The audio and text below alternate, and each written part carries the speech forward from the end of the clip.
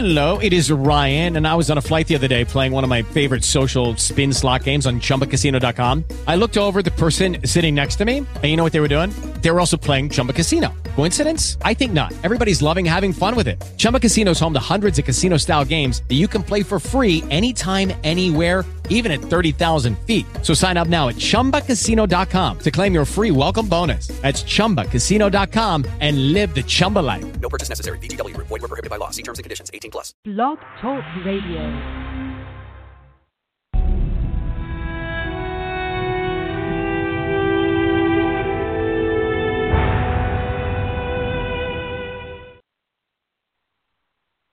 Hello, and welcome to episode 22 of Darker Demons. And I think there might only be one more episode after this, but at the most there'll be two. So if you haven't read the book yet, you're going to find out the ending pretty soon. So anyway, I'll pick up where we left off. Claire and Rosalind were talking about the demon Jake. Claire says it was, I don't know if I have the right words to describe it.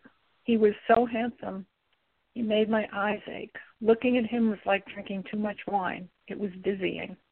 He was charming and funny, and when I was with him, he made me feel like there was no one else alive. Sighing, Rosalind says, "Why didn't you stay with him?" You don't stay with a demon. I knew that from the beginning. I think it made the whole episode even more exciting. Now, with Alexandra, things are different. He has fallen in love with her. And once a demon falls in love, he is bound forever, Claire says. Rosalind asks, do you think they will return to Privity if the gateway is reopened? I mean, when it is reopened, when they are all reopened, Claire answers. I don't know. Who can say what any of us will do? The gateways will transform the world. All of the Anantans, as well as the humans, will be able to travel to other realms. Tomorrow will not be like today. I can't imagine it, Rosalind says. Claire tells her, get some rest now. There is still much that needs to be done. Hearing someone knocking on her door, Alexandra groggily gets up from the bed. She doesn't check to see who it is, just throws open the door. The sight of Tom standing there befuddles her. Where am I? What's going on? She asks. As the truth slowly sinks in, she gasps and tries to slam the door, but Tom's hand shoots out and blocks her. The other hand is holding a long knife, which he swings in a wide arc, ending with Alexandra's neck. She wakes up screaming. There is someone knocking on her door. Cautiously, she approaches and looks out the peephole. What she sees on the other side fills her with relief and joy. Opening the door, she reaches out and embraces her old friend. Rosalind returns the hug, then holding her at arm's length says, we heard a scream. What on earth happened? I was terrified. I was having a horrible nightmare. Magdalene found me and cut off my head, Alexandra answers, shuddering. I'm so happy to see you, but how did you find me? If you let us in, I'll tell you, Claire says. Alexandra gives Claire a hug and says, of course, I'm so sorry. I'm still half asleep. Please come in and sit down. Intently staring at Alexandra, Claire asks, is everything all right? Has your wound healed properly? Nodding, Alexandra replies, yes, I'm fine, healthier than ever. Cadiz was good for my body and soul. I spoke with my mother.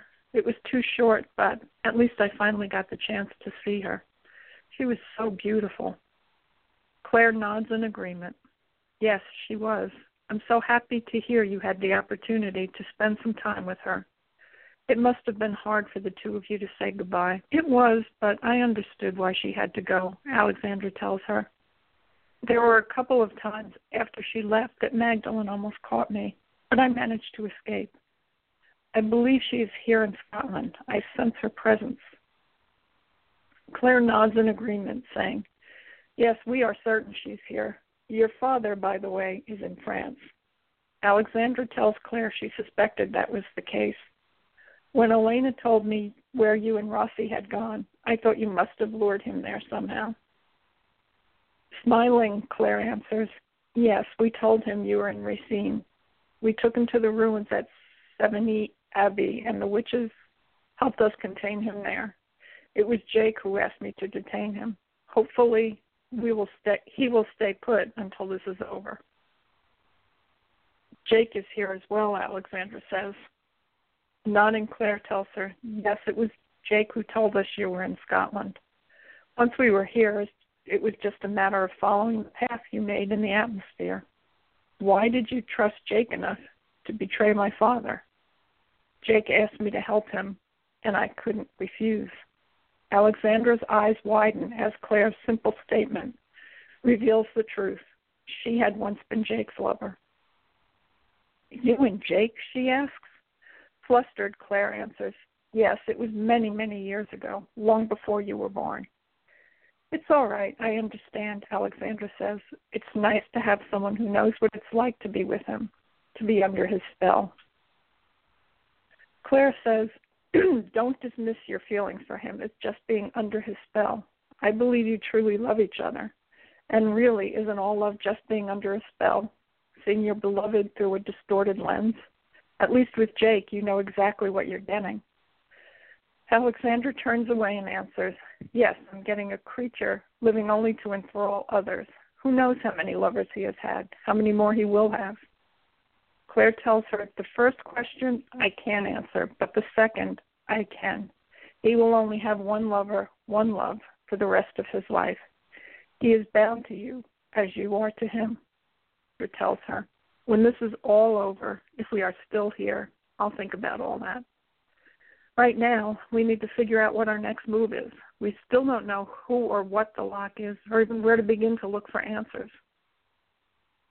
A knock on the door startles everyone.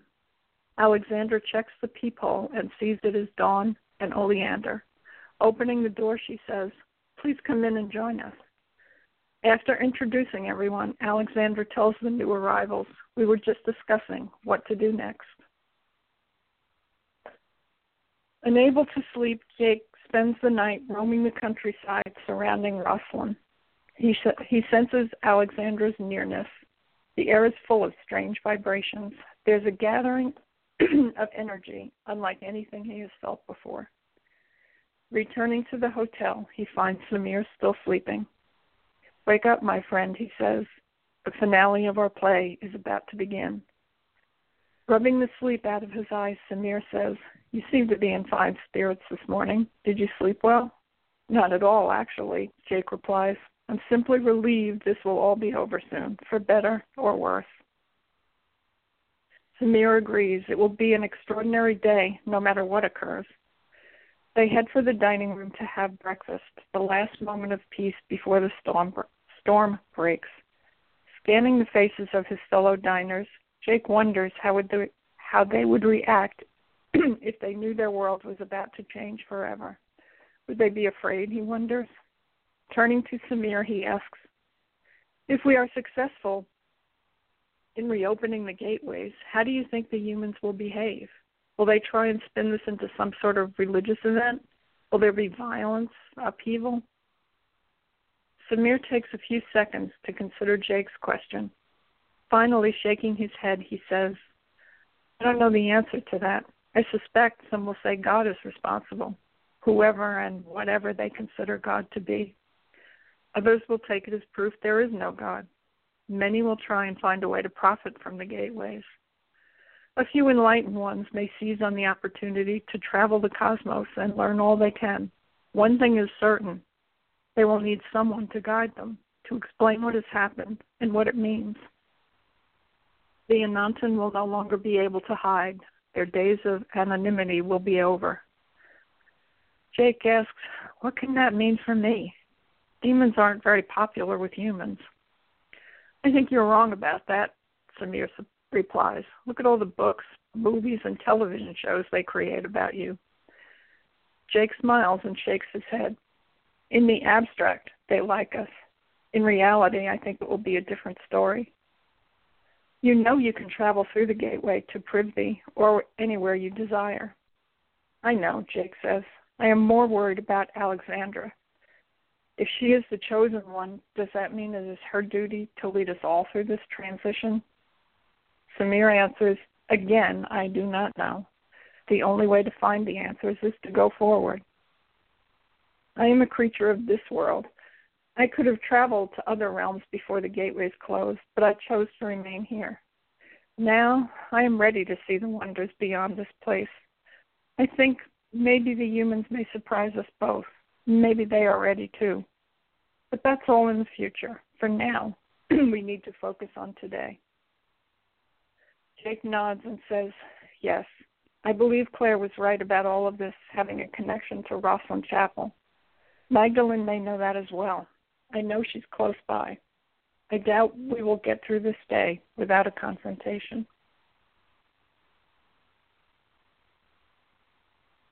The five witches are seated in a circle discussing their plans when there is yet another knock on the door. Alexandra looks through the peephole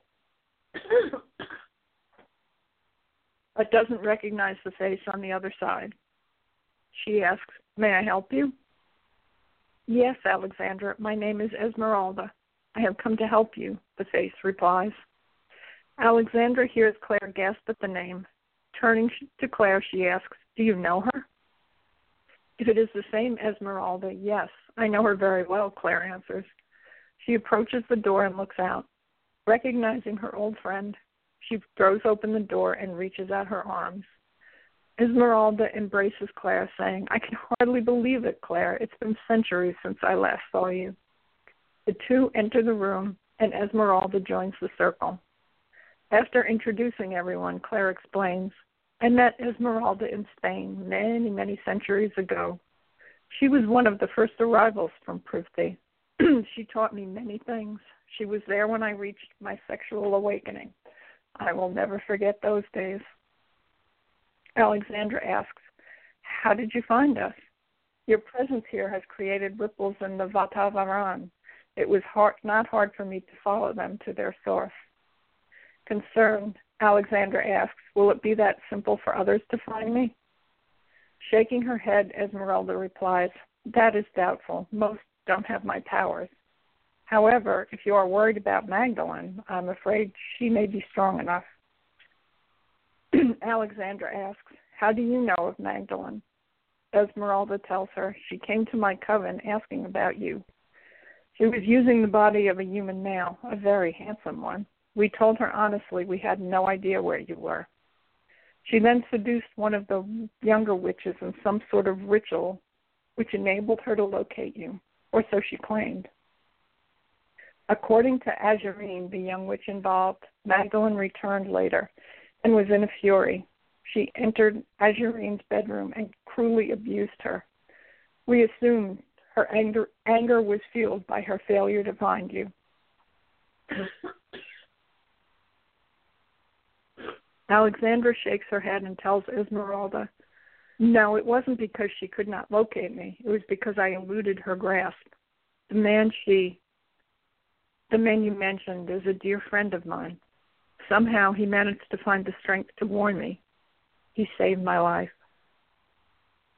Rosalind reaches over to take Alexandra's hand as her eyes fill with tears. Wiping them away, Alexandra says, I will see she pays dearly for what she has done to him. He is